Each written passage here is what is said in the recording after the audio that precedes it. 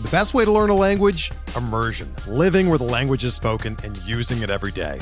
But if that's not in the cards this year, you can still learn a language the second best way, and that's with Babbel.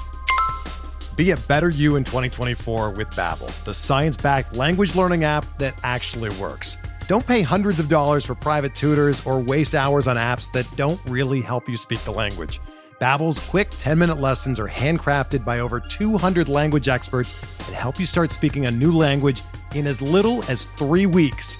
Babbel's designed by real people for real conversations, and their tips and tools are approachable, accessible, rooted in real-life situations, and delivered with conversation-based teaching, so you're ready to practice what you've learned in the real world. Here's a special limited-time deal for our listeners.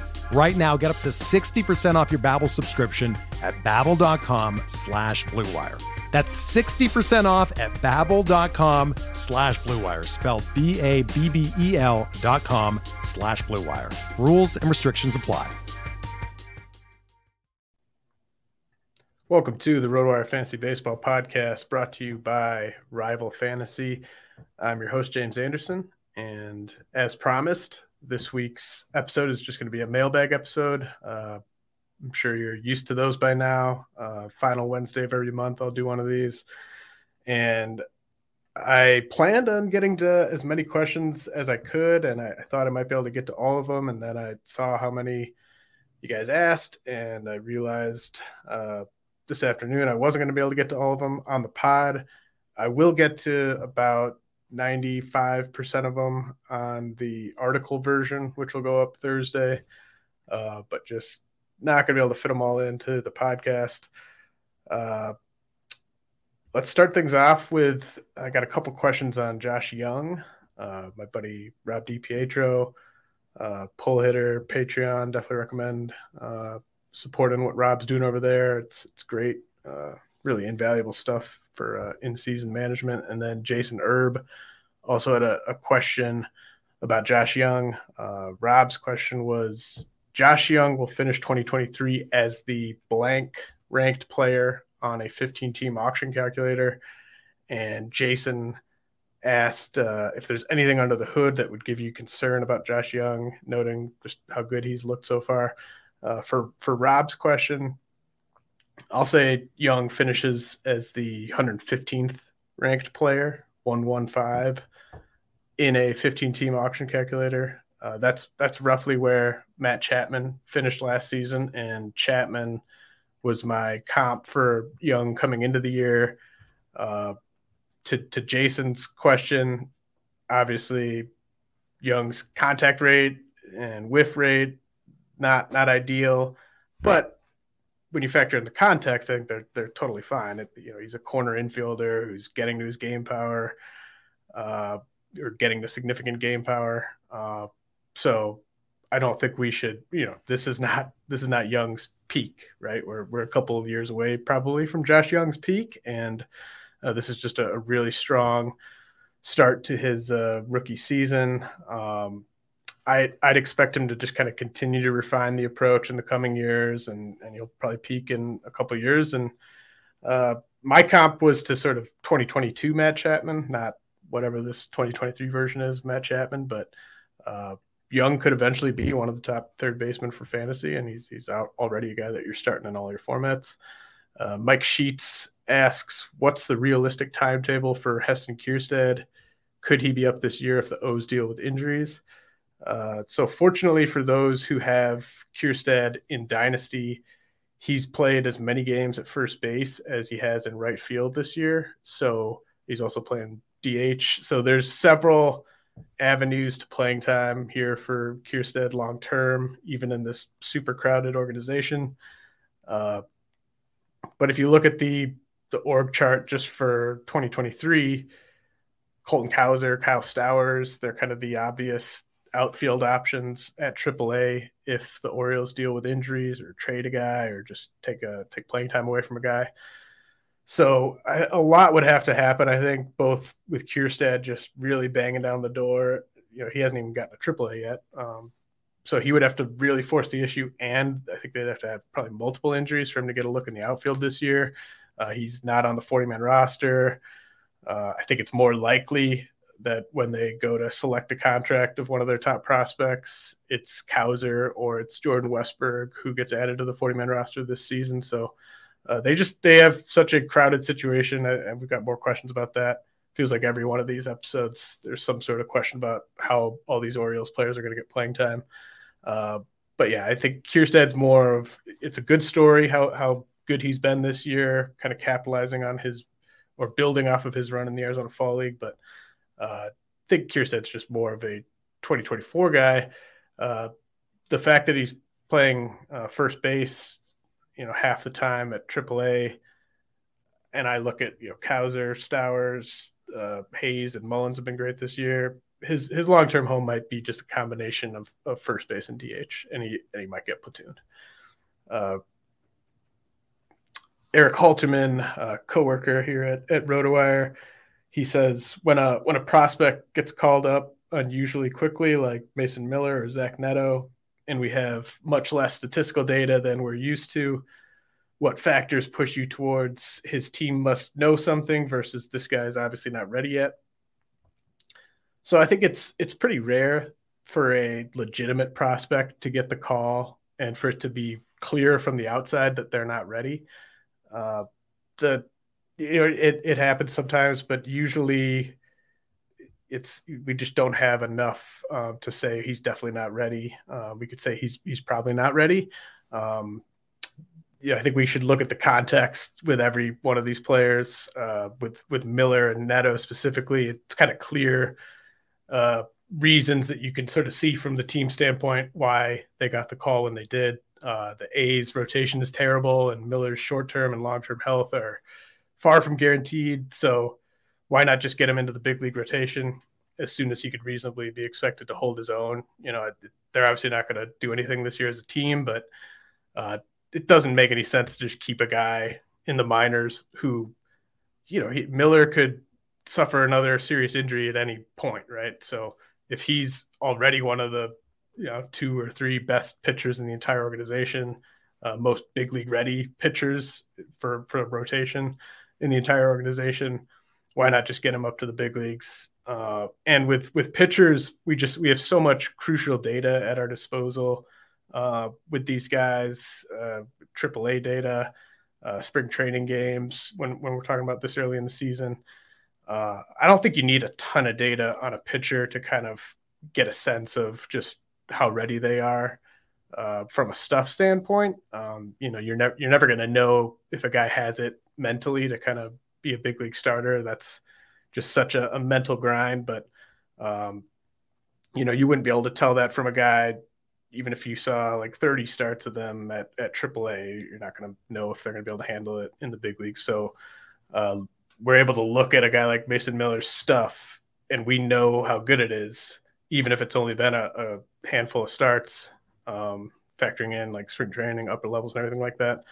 And then with position players, it's definitely different. It's much less kind of like, here are the pitches, here's the command. He should be pretty solid, or he should get lit up. With hitters, it's just so tough. But, projecting a hit tool of a guy at AA to the big leagues is one of the toughest things you can do when you're prospecting. But with the Angels, we sort of knew what they were doing before they did it. We didn't know they were going to do it this early, but they went into the season without a viable everyday shortstop. Everyone knew that. We could all look at the depth chart and be like, who's going to play shortstop for these guys? So they kind of told us before the season that this was the plan. It definitely happened sooner than anyone anticipated, I think. But he had that red hot start at AA. They knew internally that at some point he was going to get the job, and they were just like, let's just do it now. I said in Neto's preseason outlook that it would be surprising if he were better than league average if the Angels push him to the majors in his first full season as a pro. And I think that still applies. I definitely don't think you can look at Neto's amount of experience in pro ball, and I don't think you'll find like any scouting report where it's like this guy's going to be ready to hit big league pitching right away. There were scouts who thought Michael Harris was ready last year when he got the call from AA, but there just wasn't enough there really with Neto for anyone to confidently say he was ready. And I think you should kind of cap the expectations on a guy like that at, can he just sort of be good enough to stay in the majors and not get sent back down to AAA? I think Neto can be that good. But he got called up more because this was just part of the plan all along than the Angels just being like, oh my God, we got to get this guy to the big leagues. When it's more to sort of Eric's question, generally, when it's a smart team with a strong track record, like last year with Atlanta, Michael Harris, maybe those surprise promotions can get more of the kind of they must know something qualification.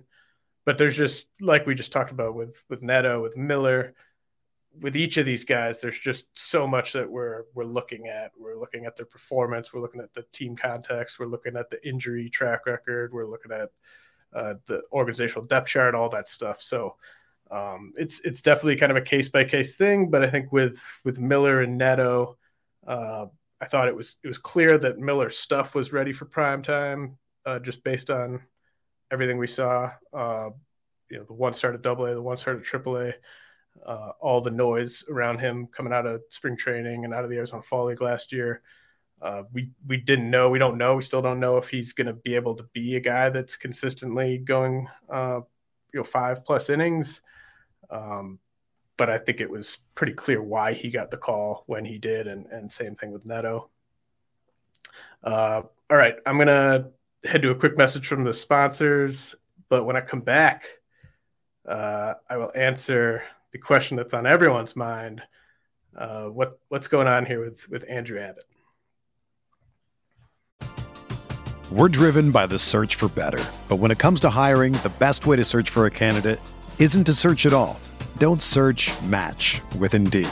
Indeed is your matching and hiring platform with over 350 million global monthly visitors, according to Indeed data, and a matching engine that helps you find quality candidates fast. Ditch the busy work. Use Indeed for scheduling, screening, and messaging so you can connect with candidates faster. Leveraging over 140 million qualifications and preferences every day, Indeed's matching engine is constantly learning from your preferences, so the more you use Indeed, the better it gets. Join more than 3.5 million businesses worldwide that use Indeed to hire great talent fast. And listeners of this show will get a $75 sponsored job credit to get your jobs more visibility at Indeed.com/Blue Wire. Just go to Indeed.com/Blue Wire right now and support our show by saying that you heard about Indeed on this podcast. That's Indeed.com/Blue Wire. Terms and conditions apply. Need to hire? You need Indeed. Whether you're a world-class athlete or a podcaster like me, we all understand the importance of mental and physical well-being and proper recovery for top-notch performance. That's why I'm excited that Unified Healing is sponsoring this podcast. Unified Healing is a new and super innovative global network of wellness centers powered by Energy Enhancement System, or EE System. If you haven't heard of the EE System, you'll want to listen up. This technology promotes wellness, deep relaxation, purification, and rejuvenation.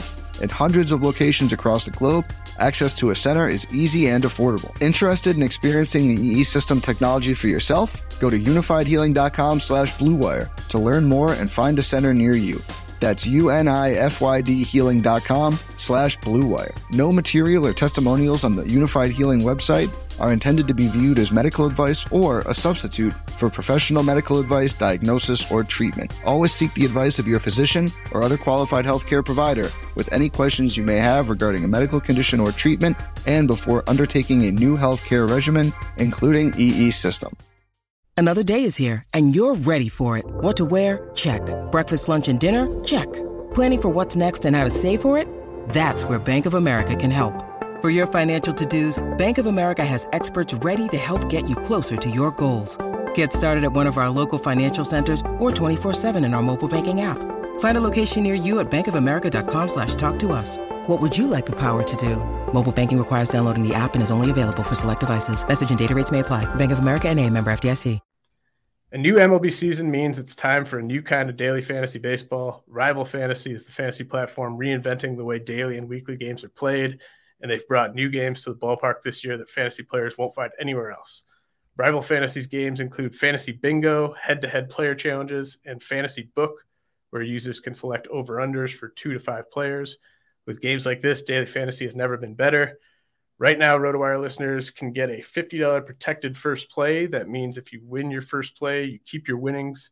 But if you lose your first entry, Rival Fantasy will fully refund you up to $50. Go to play.rivalfantasy.com/signup and use the code RotoWireMLB at signup and deposit a minimum of $25 to get your first entry on Rival protected up to $50. Now's the time to step up to the plate and become a Rival today. Welcome to the arena. Baseball is back. Swing into the MLB season with Vivid Seats and score tickets to all the hottest matchups and biggest games of the year. Every crack of the bat, every deep center fly, and every heart-pounding double play of your favorite team live and in person. Plus, with Vivid Seats rewards, now you earn rewards with every single ticket purchase. Each ticket you buy gets you closer to your reward. Just buy 10 tickets, then simply cash in your credit toward your 11th ticket purchase. It's that easy. Pro reward tip: buy tickets for your whole group, split the bill, and make progress towards your free 11th ticket even faster. From behind the plate to the upper deck, Vivid Seats has great tickets for all the 2023 games that matter to you. Just visit vividseats.com or download the app today.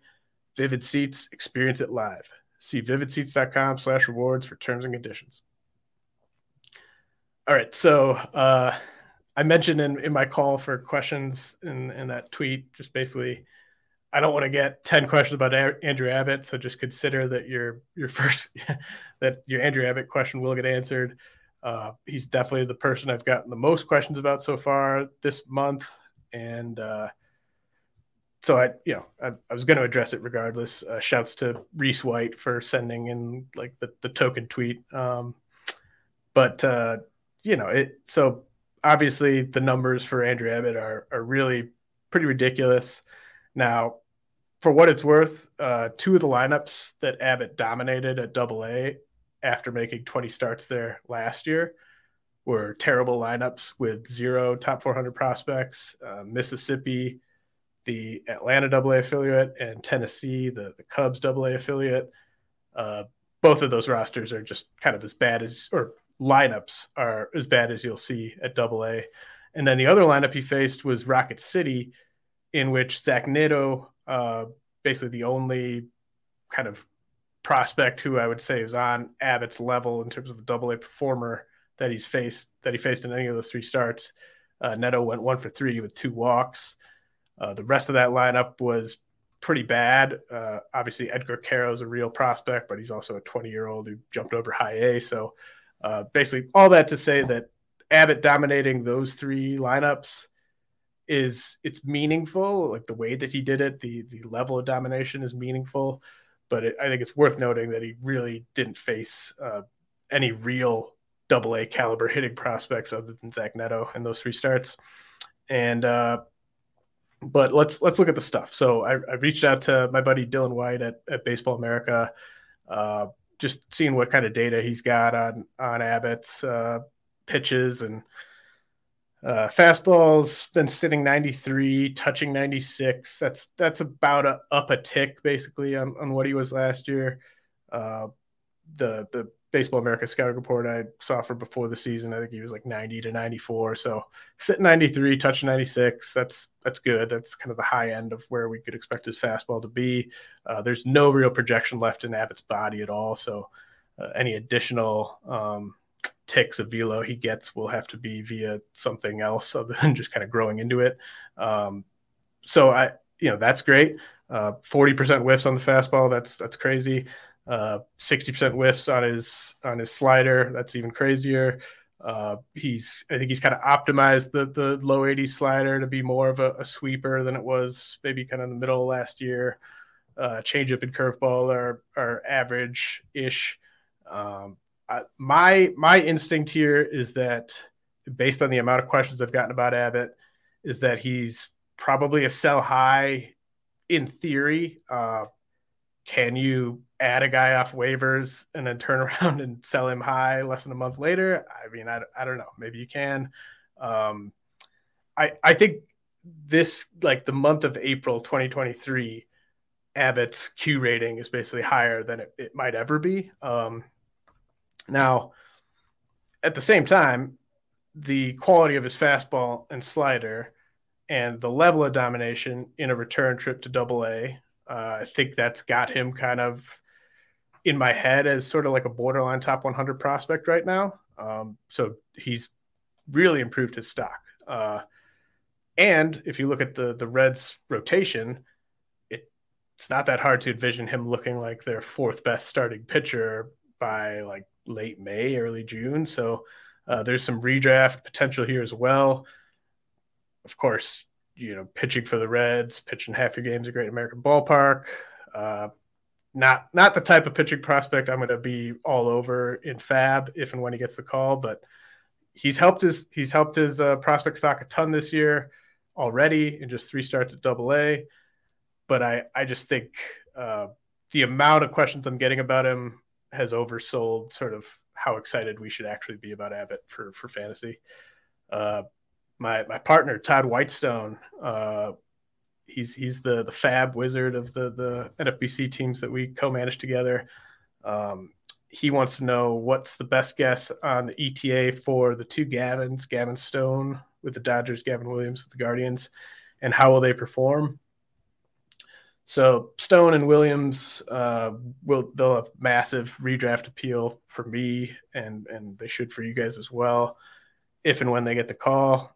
Stone is coming off his best start of the year at AAA, and Williams just got the bump to AAA. So I kind of think they're both on track to debut roughly in June sometime.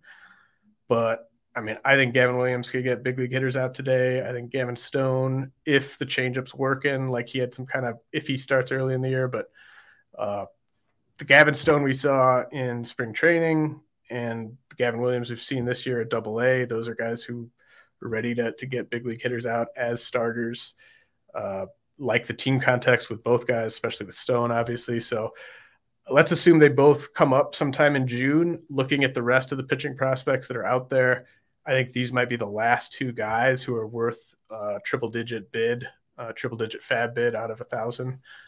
So big time appeal if they get the call. And I'd guess we're probably 6-ish weeks away from it happening for both these guys. But obviously it could be sooner, could be later, based on a variety of factors.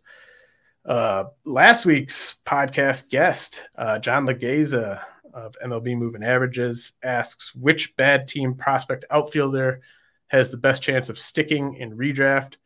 Alex Call and Stone Garrett with the Nationals, Connor Capel with the A's, Kerry Carpenter with the Tigers. It's Carpenter for me.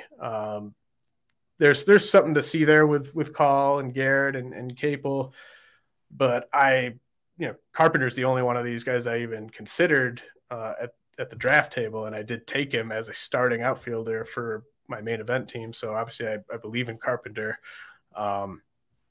He got his first start all year against a lefty yesterday, and he homered off Eric Lauer in Milwaukee. So that's a really good sign. He's primarily hit cleanup against righties. Now, Carpenter wasn't acquired by the current regime in Detroit, and he's not a good defender. He kind of belongs at DH. So they might not be loyal to him if he goes through some kind of extended slump. And, obviously these sort of new school front offices, they aren't very interested in DH only types. So they might not have acquired Kerry Carpenter in the first place, but you look at that roster, I mean, he's one of the only guys that has any argument to be hitting in the middle of a big league lineup. So I like Carpenter quite a bit. I like him even if he's only playing against righties. Like I said before the season to Tigers fan and friend Nick God,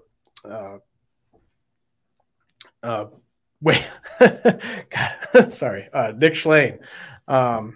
I said before the season to Schlane that he could hit 25 homers even if he's on the strong side of a platoon.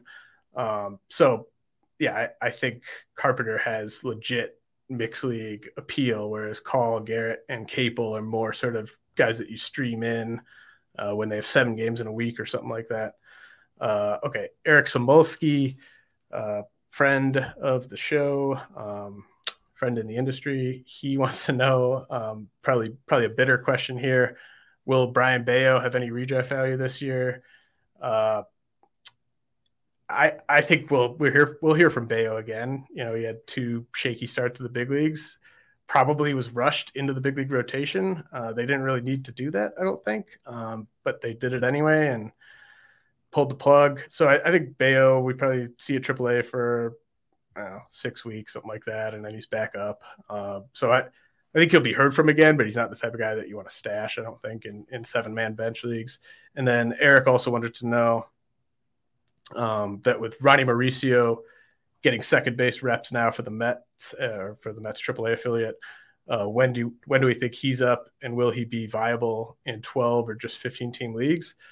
So Mauricio's definitely helped his fantasy stock or dynasty stock significantly, just based on how much game power he's getting to. But the plate discipline is still it's very aggressive right now. He's not striking out too much, but he's not walking enough probably for me to have any faith in him having success against big league pitching in terms of batting average or OBP this year. He's just massive, Mauricio, by the way. I got to see him in person when I was down in Florida. And, we talk about projection a lot with prospects and physical projection. And Mauricio is just the epitome of what we're talking about. Like when he signed as a high pedigree 16-year-old, like he was just rail thin, and it was just kind of like, he's going to grow into power. Everyone thinks he's going to grow into power. I mean, he is massive now. So I'm not surprised at how much game power he's getting to. But if the Mets / Buck Showalter can't give Brett Beatty everyday playing time, and they can't give Francisco Alvarez more than a 50-50 split with Thomas Nido, it's hard to feel optimistic about Mauricio playing enough if and when he gets the call that we would want to use him even in 15-team leagues on a regular basis. Like, he would need to be playing pretty much every day to make up for the fact that he's probably like a 1 category guy. Like, you're basically just using him for the power if he gets up this year.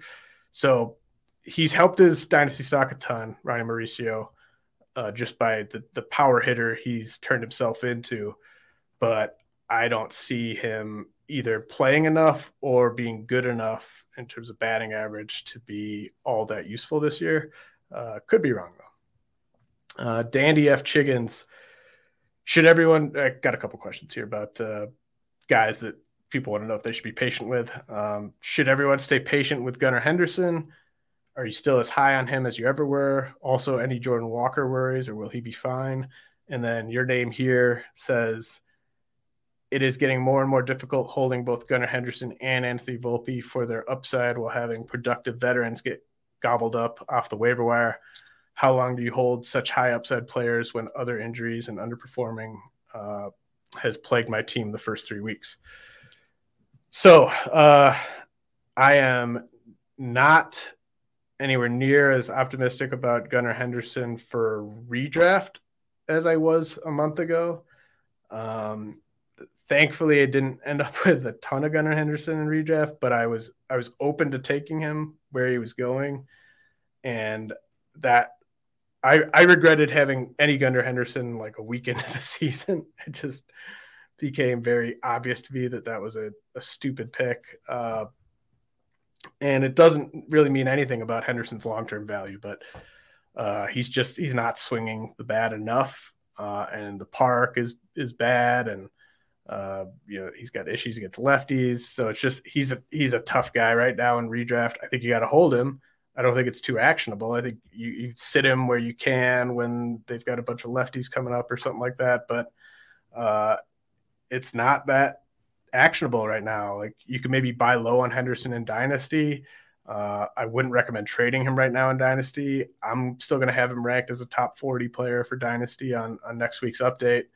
And I don't think you can really drop him either in redraft. Like, maybe if it's a super shallow league and you just have a loaded corner infield situation, you're just never going to play him.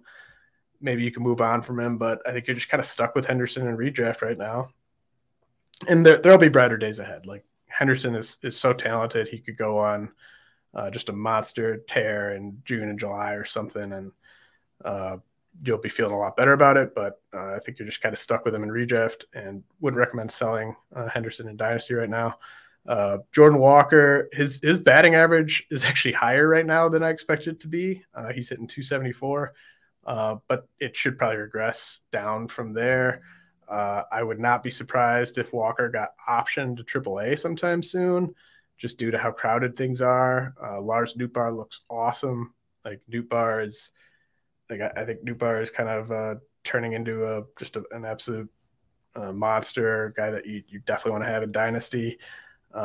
Maybe they could trade Tyler O'Neill and kind of loosen up this logjam a little bit, but I wouldn't be surprised if Walker goes back to AAA and he's just not adding any value in the field at all. So that makes sense to me. So I'm not worried about Walker relative to my expectations, but I'm sure he's not doing as much damage as those who drafted him hoped he would. And then to the question from your name here, holding both Henderson and Volpe is just a perfect example of why you don't want to leave a draft with too many unproven hitters on the same roster, especially guys that you have to pay up for. Because holding just Henderson or holding Volpe, that's not the end of the world. And I'd still feel fine starting both of those guys, Volpe especially, just based on how much he's running. But when you have both those guys, and I assume you're probably not starting them very often, and you can't scoop these guys up off waivers, I could see how that's very frustrating. I think they're both still top 300 players for redraft. So again, like I just don't see how you could drop them unless it's just like, I don't know what caliber guys are out there. Like, I don't think you should be kicking yourself for not dropping Gunnar Henderson for Brent Rooker or something like that. But yeah, it's just that's partly why there's nothing wrong with grabbing one prospect in the draft or maybe some flyers with your late picks, but you don't want to be taking two guys like this where you just don't really know what you're getting. And you had to use high pick on those guys unless you took Volpe earlier in draft season. Speaking of Brent Rooker, CJ Baseball asks if I'm buying Brent Rooker in deeper redraft leagues. Well, I haven't bought into Rooker in any leagues. If he was still out there in my deeper redraft leagues and I could add him, I would. He's a number 3 hitter who's red hot at the plate right now, and he's been playing against righties and lefties. So I think you could ride that in the short term if you got a spot in your lineup for him. But as soon as he starts sitting against most righties, or as soon as the strikeouts spike, and I kind of think both those things will happen at some point, then I think you got to burn and churn with Rooker. But you ride him while he's hot, ride him while he's playing and hitting high in that lineup every day. All right, Ted Morgan. If Jonathan Clase with the Mariners stays healthy this year, what is the chance he gets significant time in AA with a chance at AAA? What is a 75th percentile outcome for him? So Clase is playing at high A Everett, and Everett is an extreme hitter's park, as is Spokane, and those are the two parks where his 4 home runs have been hit. He's at an age-appropriate level, and he's striking out 29.3% of the time. And I think the 29.3% strikeout rate is going to sustain. I don't think that he's going to make massive improvements on that. But I do think the 412 BABIP is going to come way down. So, Clase is playing over his head right now. When you factor in the park, when you factor in just the luck on balls in play. Now we're talking about a guy who's already on the 40-man roster, and I don't think he's ready for a jump to AA yet. So, he probably gets the jump to AA at some point, even if he's not quite ready, just because he's already on the 40-man roster. I don't think they're going to keep him at high A all season. But I think his stats could go into the tank after the promotion to AA. Highly doubt he gets to AAA this year. And a 75th percentile outcome on Class A. I couldn't think of any like one-to-one comps that I thought were great, but I will say I think Class A he's closer to projecting as an Akil Baddoo type than many people would care to admit. So Class A is a pretty obvious sell high guy to me right now. Drew Wolf, Tamar Johnson's upside versus Junior Caminero's upside. Advantage Caminero. All right, Toolsy. Wilmer Flores, Detroit has struggled. I thought he was somewhat undervalued given his proximity, but now I have my doubts. What kind of projection do you have for him beyond 2023? So before the season, I said he could be an innings eating number 4 starter. In his outlook, I said that up on rotowire.com/pod for free trial.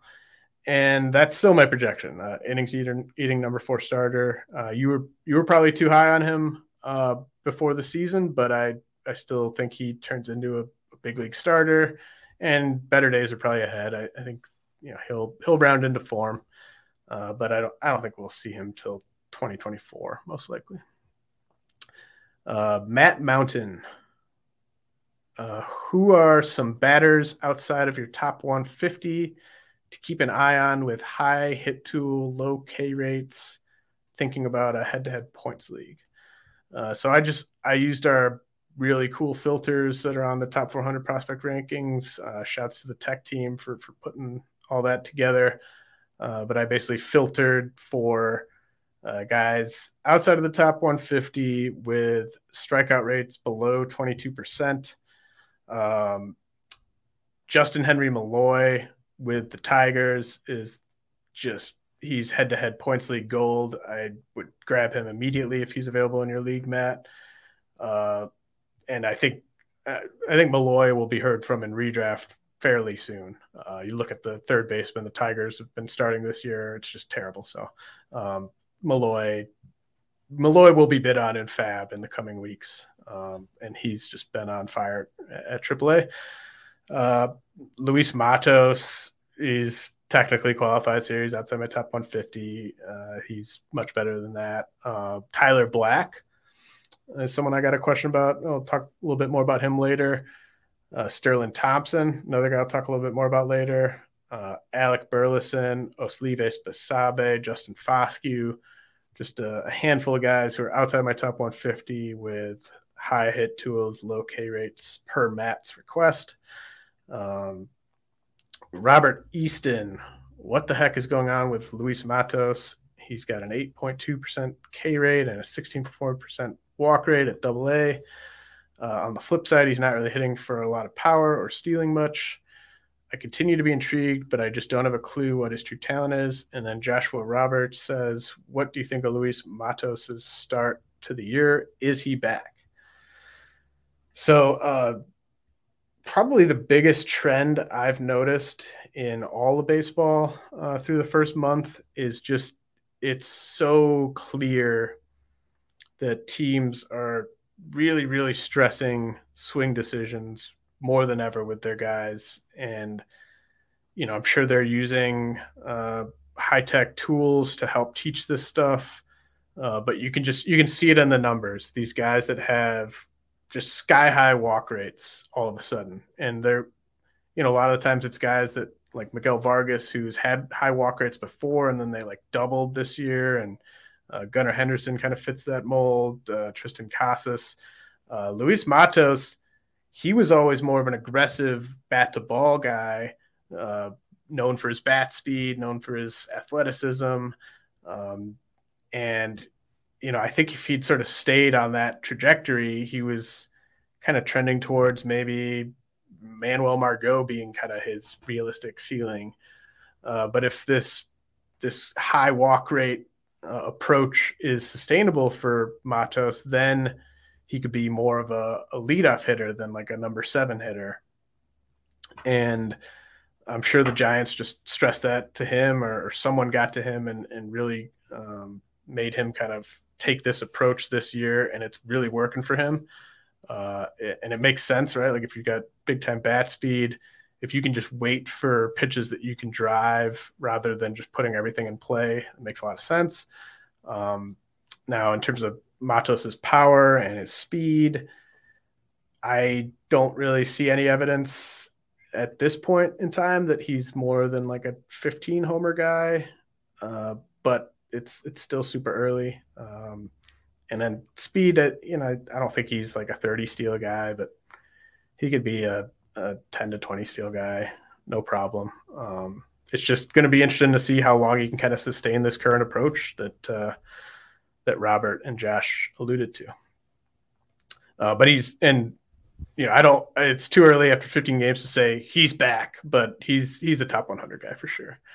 CJ, is now the time to sell high on James Outman in Dynasty? Maybe. Like, there could be trades out there where you'd be selling high and I'd be like, oh yeah, you got to take that. But I also think you could buy high on James Outman.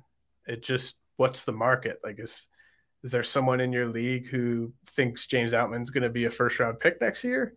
Kind of tongue in cheek there, but like, like if someone's offering you a really irresponsible package for Outman, then you could sell high on him. But I'd also, if CJ, if you put James Outman on your trade block today, and I had time, I would maybe reach out and see what you were looking for, because if your whole goal is I got to cash out James Outman now, then I think someone could get the better of you in a trade and they could buy high on him, and you might be selling. You might be in too much of a rush to trade Outman. So I think he's legit. I mean, he's not this good. He's not a first round pick in fantasy next year, but I think he's very legit. Like, I don't think this is a situation where, like, 2 months from now we're talking about how Outman's back at AAA and that was a crazy 3-week stretch he had or whatever. Ross Redk, actually got a couple questions here. So Ross Redk asks, is Lyon Richardson just beating up on weak competition while on rehab, or does the increased velo make him a legit difference-making SP prospect? And then Sonny says, everyone's talking about Andrew Abbott, and rightfully so, but how high are you on the guy who was promoted to AA behind him, Lyon Richardson? So Richardson arguably has louder stuff than Abbott. He's touching 99 miles an hour. I think he was up in that range with the fastball as an amateur, and then was more kind of low 90s pre-Tommy John surgery. Now he's back from Tommy John, and he's back up to just kind of sitting in the upper 90s, touching 99. His slider has been a big-time weapon for him. I know Chris Blessing just sat in on Richardson and had some video out there on the slider. So he's got the 2 pitches. He's having a ton of success. He got the bump up to AA. But let's see sort of how the command is at AA. Let's see how the third pitch is at AA. Still a lot of relieverish traits with Lyon Richardson, but big up arrow next to his name. He'll be on the top 400 on the next update. And I'd say you could probably value Richardson right now as sort of a borderline top 200 prospect, but a lot can change, especially for a guy like this, between now and when I do the next update in about a month. Ross Redk, what's your read on Tyler Black at this point? I thought of him as a boring hit tool guy, but offseason reports indicated his speed had ticked up and he's running early, and now he appears to be making a concerted effort to lift and pull. Is there some sneaky upside here? Yeah, Black has really improved his stock. He's just doing the one thing, and you kind of mentioned it with the effort to lift and pull. We knew about the OBP skills. We knew about the high walk rates. We knew about the speed. That none of that's new, but the fact that he's actually getting to impact power in the early going at AA that moves the needle a ton, because he's going to have to do that to be more than just sort of a utility guy. And the Brewers depth chart could be a little crowded by the time Black's ready. Probably not this year. But sometimes guys that have just this kind of control over the zone, they can move fast. So if Black's still out there in your dynasty leagues, his stock's trending up. I mean, he's got to be rostered in pretty much every dynasty league at this point. And he's more valuable in OBP leagues than batting average leagues, but he's still fine there. The power is the big thing with him, and that's what really caught my attention when I was looking at him a week or two ago. All right. Ross Redk, I wasn't overly excited about Sterling Thompson coming into the season. Sterling Thompson with the Rockies, he was a top 40 pick last year, but he's destroying high A.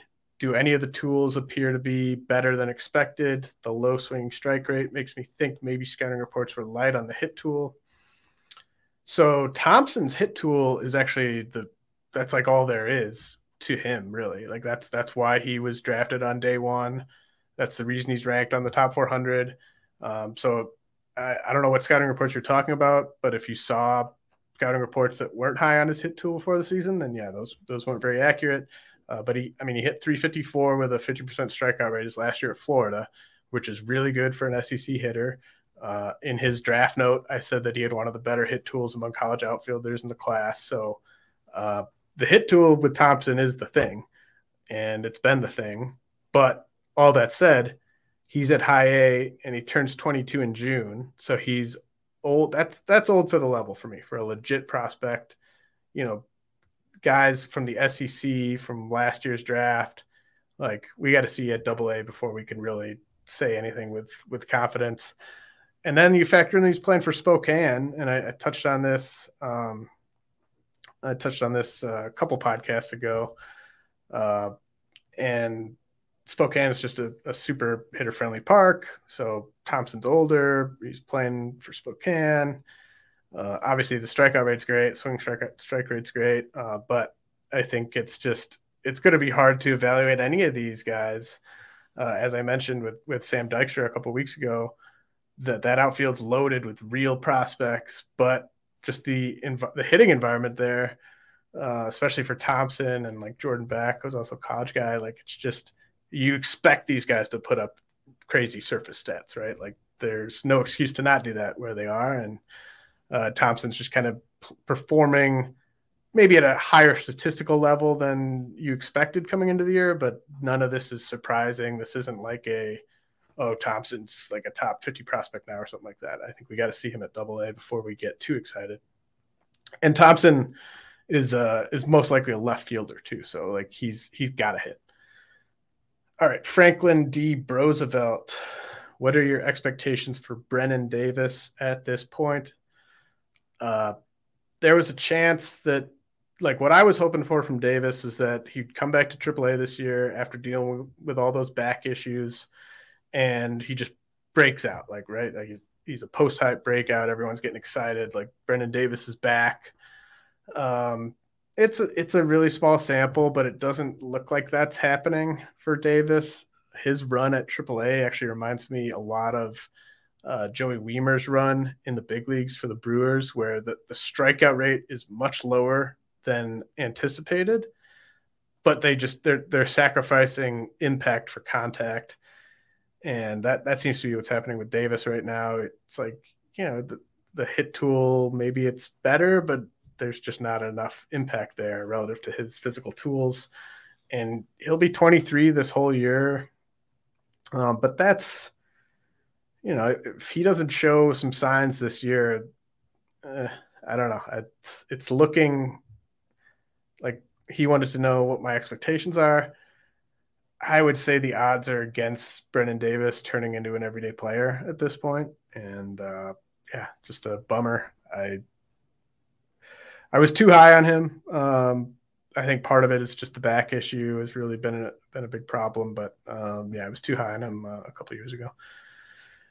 Okay, Ryan asks, do you intentionally diversify your early season prospect pickups, especially on the pitching side? I found myself spreading pickups out on guys like Justin Lang, low A with the Yankees, Jacob Miller with the Marlins, Trace Bright with the Orioles, Bryson Motts with the Cardinals. So do I diversify my early season prospect pickups? I'm only in 4 dynasty leagues, and I'm only in 2 leagues where that caliber of pitching prospect is worth adding. The high upside pitching prospect who's like 3 years away from the big leagues. So I don't really need to worry about diversifying, since there's only a couple leagues where I would even be considering those types of guys. But that said, I'm more likely to just load up on the guys I really believe in and hope to be right more often than not on those guys. Like, all prospects are super risky. If you picked up Justin Lang and he blows out his elbow, I don't think it's bad process to have picked him up in 3 leagues instead of 1 league. I mean, you should be expecting all those guys to just amount to nothing, right? Like they're pitching prospects at single A. So I don't think diversifying makes that much sense. Like, especially if you have a preference, like if you just can't make up your mind and you think these 4 guys are about the same, then sure, diversify. But I don't really worry about that. And if it's a prospect I really like, I want them in all my leagues. One guy that I think fits right into that mix too is Frank Mazzucato with the Royals. He's been one of my favorite arms to watch this year. He'll be a big riser. Bad prospect ranks has a question. When are we, the people, going to discuss Dylan Lyle of the Nationals as a prospect living up to his draft pedigree after recovering from an injury? Early results look encouraging.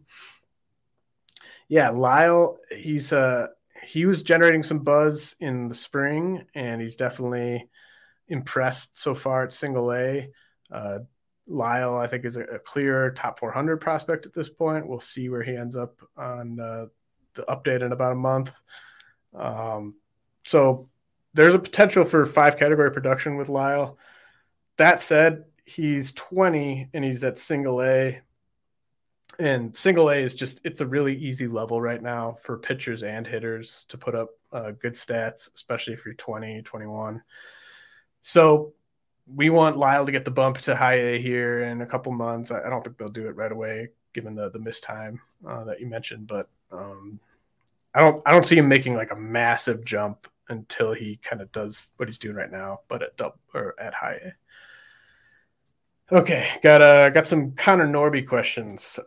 David M. DiCenzo, given some recent struggles and the young infield talent in Baltimore, can Connor Norby still have a positive impact in MLB this season? And then Russ Hinnon, any chance Connor Norby is getting surpassed in the pecking order for Baltimore? Lots of middle infield prospects in the system. He's been okay, but not great at AAA start of the year. Norby's been pretty impatient. It's kind of Norby's stats look like Connor Norby's trying to hit his way to the big leagues rather than just kind of treating it like a process, which I can't blame him. I'd want to be in the big leagues too if I was at AAA.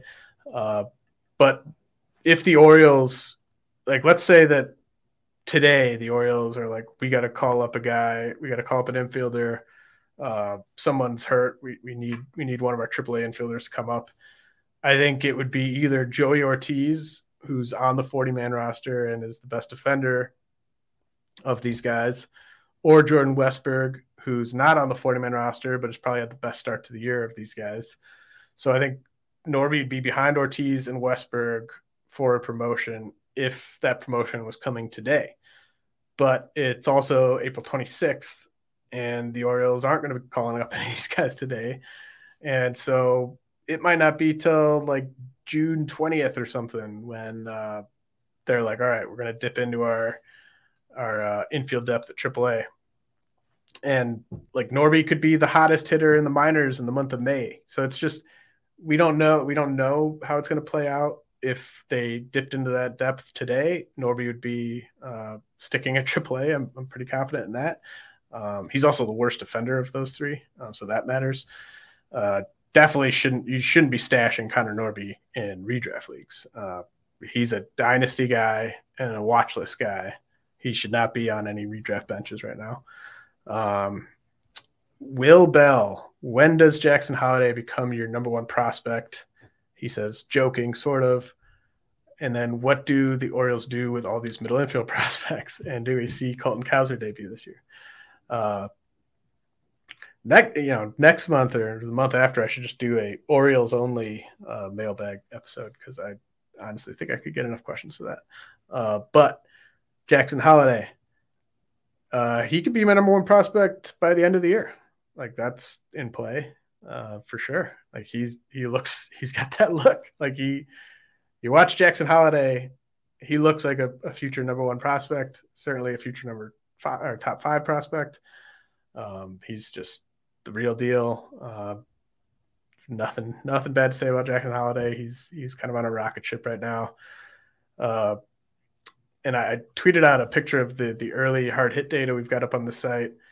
And there are a bunch of, impressive guys on there. Junior Caminero, obviously, was on there. But like for Jackson Holiday to have the same type of hard hit rate at single A as a teenager as some of these like DH types have at triple A, it was just wild. So Holiday's awesome. And then what do the Orioles do with all these middle infield prospects? I think we see Ortiz and Westberg at some point this year, might see Norby sometime this year. But they could trade a big leaguer, they could trade prospects, they could trade a big leaguer and a prospect. There's all kinds of stuff they could do here. It's going to be a very annoying situation for fantasy if you don't have what, like Adley Rutschman is not going to be an annoying guy to have in fantasy. And I don't think Gunnar Henderson will be either. He is right now, but I think long-term Gunnar Henderson is a monster. Jackson Holiday is going to be a monster. So some guys won't be affected by this, like Wander Franco and Randy Arozarena are fine in Tampa Bay, but this could be kind of they're building a better version, kind of what the Rays built. And so there's just going to be guys who don't get as many plate appearances as we wish they would. And, if I have Connor Norby or I have Joey Ortiz or I have Jorge Mateo even, like I'm hoping that they get traded to another team because those guys all project as, guys who are playing every day on a middle of the pack team or a bad team. But the Orioles just have so much depth right now. And then with Cowser, I think we see him at some point this summer.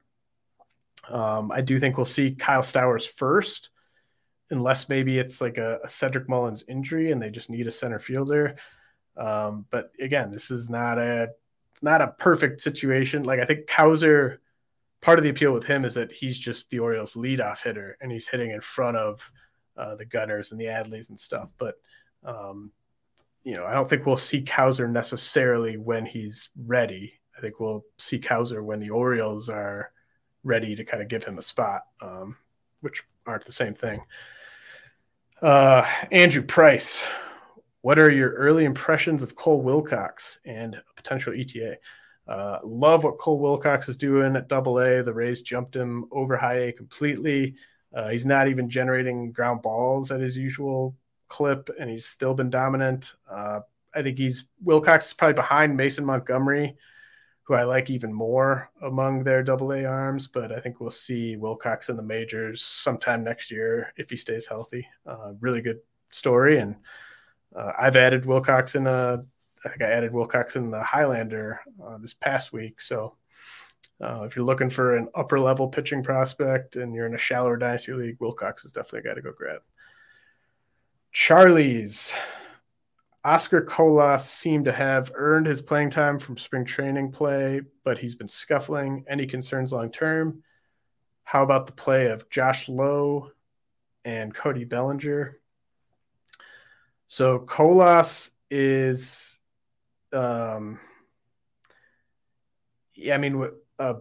kind of ties back to Eric Holterman's question from the beginning of the show, but this was kind of a clear case. And I would even put Anthony Volpe with the Yankees in the same boat here, but kind of a clear case of a team sort of making up their mind on a player rather than it being kind of an ironclad process. Like, is it good process to let a guy who struggled at AAA last year to make the team out of spring training, like Volpe?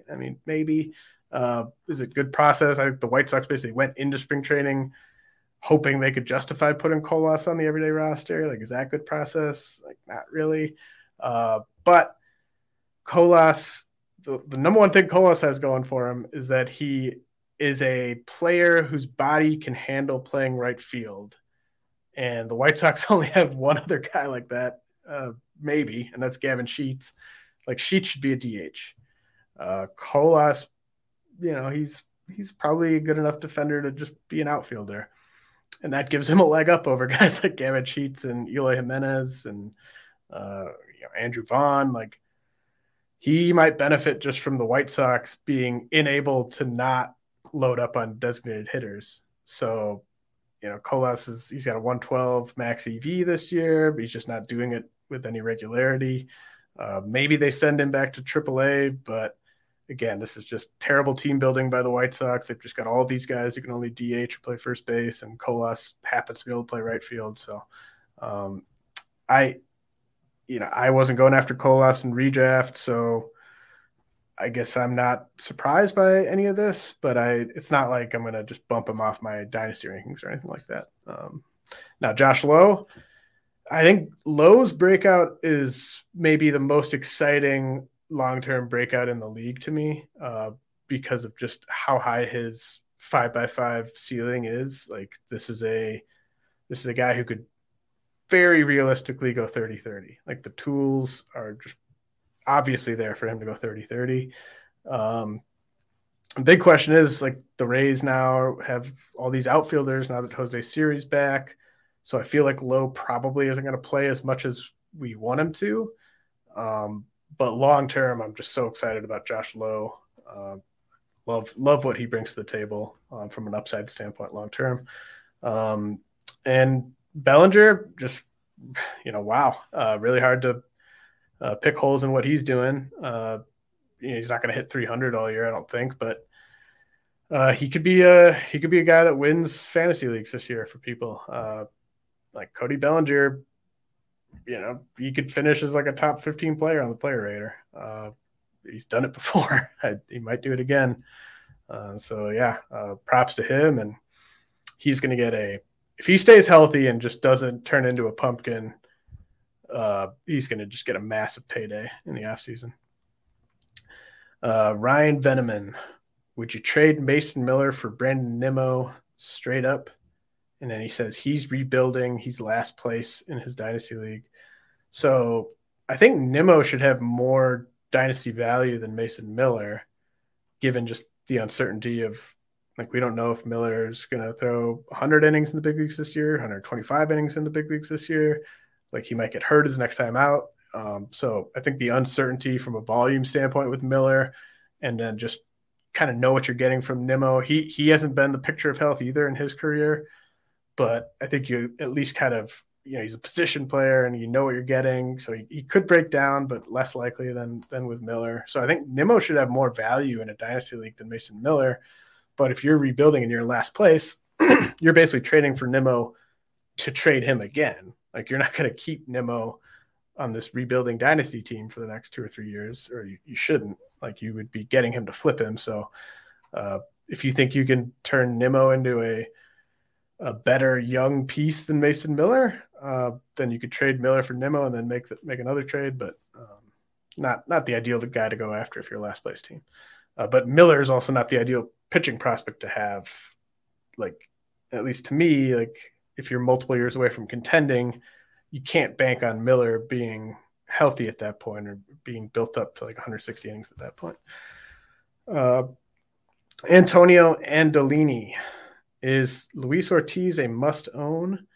And which two would you keep out of these three? Brandon Pfaadt, Mason Miller, Tanner Bybee. I mean, nobody who's out there on waivers in your league is a must own, but Ortiz has a high ceiling and should make double-digit starts this year in the majors. So I think he's a fine stash. Just kind of comes down to how many bench spots you have, who are you dropping. I would take all the guys you listed after him over Ortiz. So Pfaadt, Miller, Bybee. I'd want Pfaadt and Bybee in Dynasty, and I'd want Pfaadt and Miller in redraft.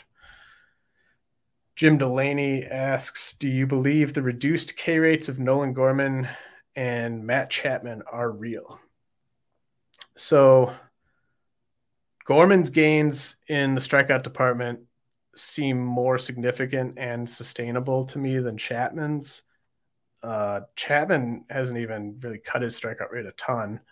The big difference with Chapman is just that his barrel rate is almost tripled.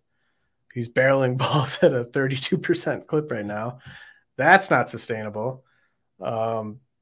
So I think Matt Chapman's strikeout rate just kind of is what it is. Like it's probably a couple percentage points higher than it will be at the end of the season. But the big question is just like, what does his barrel rate settle in at here when we get to like June, July? That's kind of the big change with him. He's just everything he's hitting it out of the park.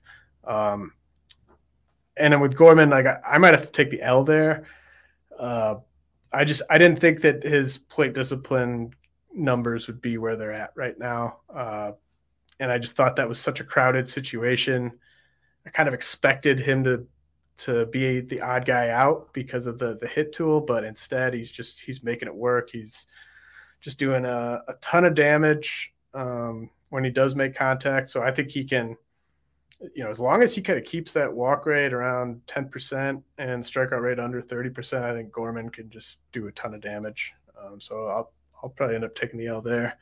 Although I think it's too early in the season to take official L's. I've made that mistake in the past, but I'll be willing to take that L in weeks or months or something like that. Leo Kelser, what is your take on Jake McCarthy?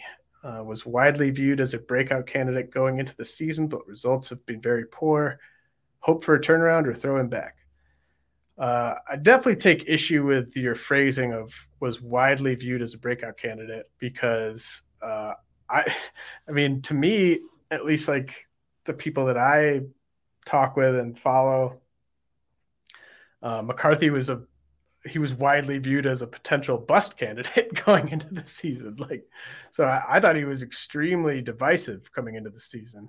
There were some people that I assume thought he was a breakout candidate, otherwise he wouldn't have been getting drafted as high as he was. But I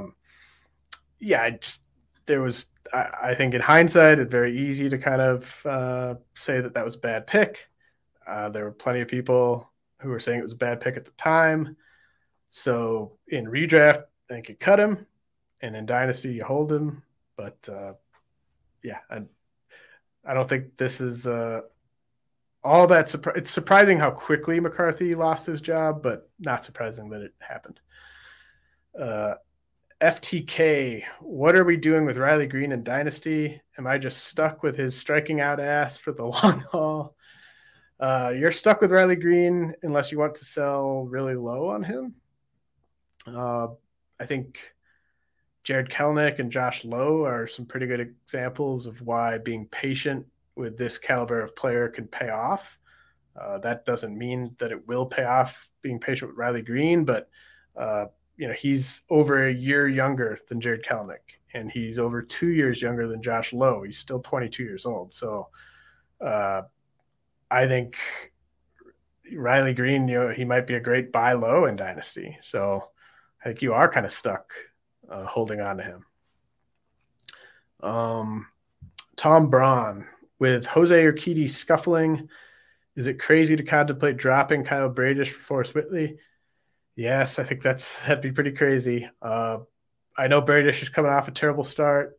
I know that because he did it in a bunch of my lineups, but that's probably his worst start of the season. And Whitley had those great first two starts at AAA. He's been kind of so-so in his last two. So just by Whitley being on the 40-man roster, he could be the guy if the Astros need to get a guy from AAA to hop into that rotation. But Whitley, just if you didn't like what Bradish did last night, I think Whitley could be extremely volatile on a start-to-start basis in the big leagues. His stock's up. Like he's back to being kind of a guy that I do want to have in dynasty, but I don't think you can drop Kyle Bradish for him. Phil Kramer, Everson Pereira was dropped in my 20-team dynasty league where we roster 9 minor leaguers per team. How concerning has his performance been? Is he a must-add? Several top 100 industry-ranked prospects have been dropped in the first few weeks based on performance. So the fact that it's 9 minor leaguers per team, I could see you having 9 prospects that you don't want to drop for Everson Pereira. So it kind of comes down to who's your worst of the 9 prospects. I think Pereira should be rostered in a league where 180 prospects are rostered like yours. It just kind of comes down to who you're dropping to add him. He's been so streaky in his career. I just don't want to overreact to his start in 14 games. Like Everson Pereira's start to the season is just a classic example of why I don't update my prospect rankings in April. I do those right before Memorial Day, the end of May. But at that point, like if Pereira's got the exact same slash line, exact same strikeout to walk and everything like that, he'll be lower on my update next month, but there's a lot of time between now and then. Danny J, should I view Hector Rodriguez with the Reds as the next huge helium teenager? I don't think so. He's a 5'8" center fielder at single A, and it's nice that he's got 3 home runs already. That's more power than I would have expected him to have shown so far this year. But that's I don't think he's a massive helium guy. He might be a little underrated in some circles, but Jason Q, pick 2 to hold from Jackson Chourio, Ellie De La Cruz, Jackson Holiday, and Evan Carter. I'll hold Jackson Chourio and Jackson Holiday. Danny J, Cody Bradford's stats rule. Could he be a sneaky dynasty ad? So Cody Bradford, a lefty in the Rangers org. He made 26 starts at Double-A last year and got did not get selected in the Rule 5 draft. Lefties with really good changeups can sometimes just put up numbers in the minors that oversell their big league potential. I think you could add Bradford in a dynasty league. I don't think that's crazy, but he's more of kind of like a back end starter. Bobo B, after moving Casey Schmidt into your top 100, any second thoughts now, given his relatively punchless performance so far in AAA? Yeah, I mean, Schmidt would probably move down if I updated the rankings today, but I doubt he'd move down enough to get like a red down arrow. I'm more concerned with his lack of walks than his lack of home runs. Sacramento is the least hitter friendly park in the PCL, so I think the power will show up with Schmidt here in the coming weeks, but you don't want him to be like a 2% walk rate guy, so that would be my main concern there. All right, this has been another end of the month mailbag episode. It's RotoWire Fantasy Baseball Podcast brought to you by Rival Fantasy. As I said, I couldn't get to all the questions you guys asked. Really appreciate everyone who sent a question, but I will get to almost all the questions you guys asked in the article version, which should go up on the site Thursday. So thanks so much for tuning in, and I'll be back with you next week. Catch those springtime vibes all over Arizona. Break out of the winter blues by hitting the water at one of our lake and river parks. Take a hike among the wildflowers. Just make sure to stay on the trails and leave the flowers for the bees. Discover Arizona's best kept secret and visit azstateparks.com/amazing to start your springtime adventure.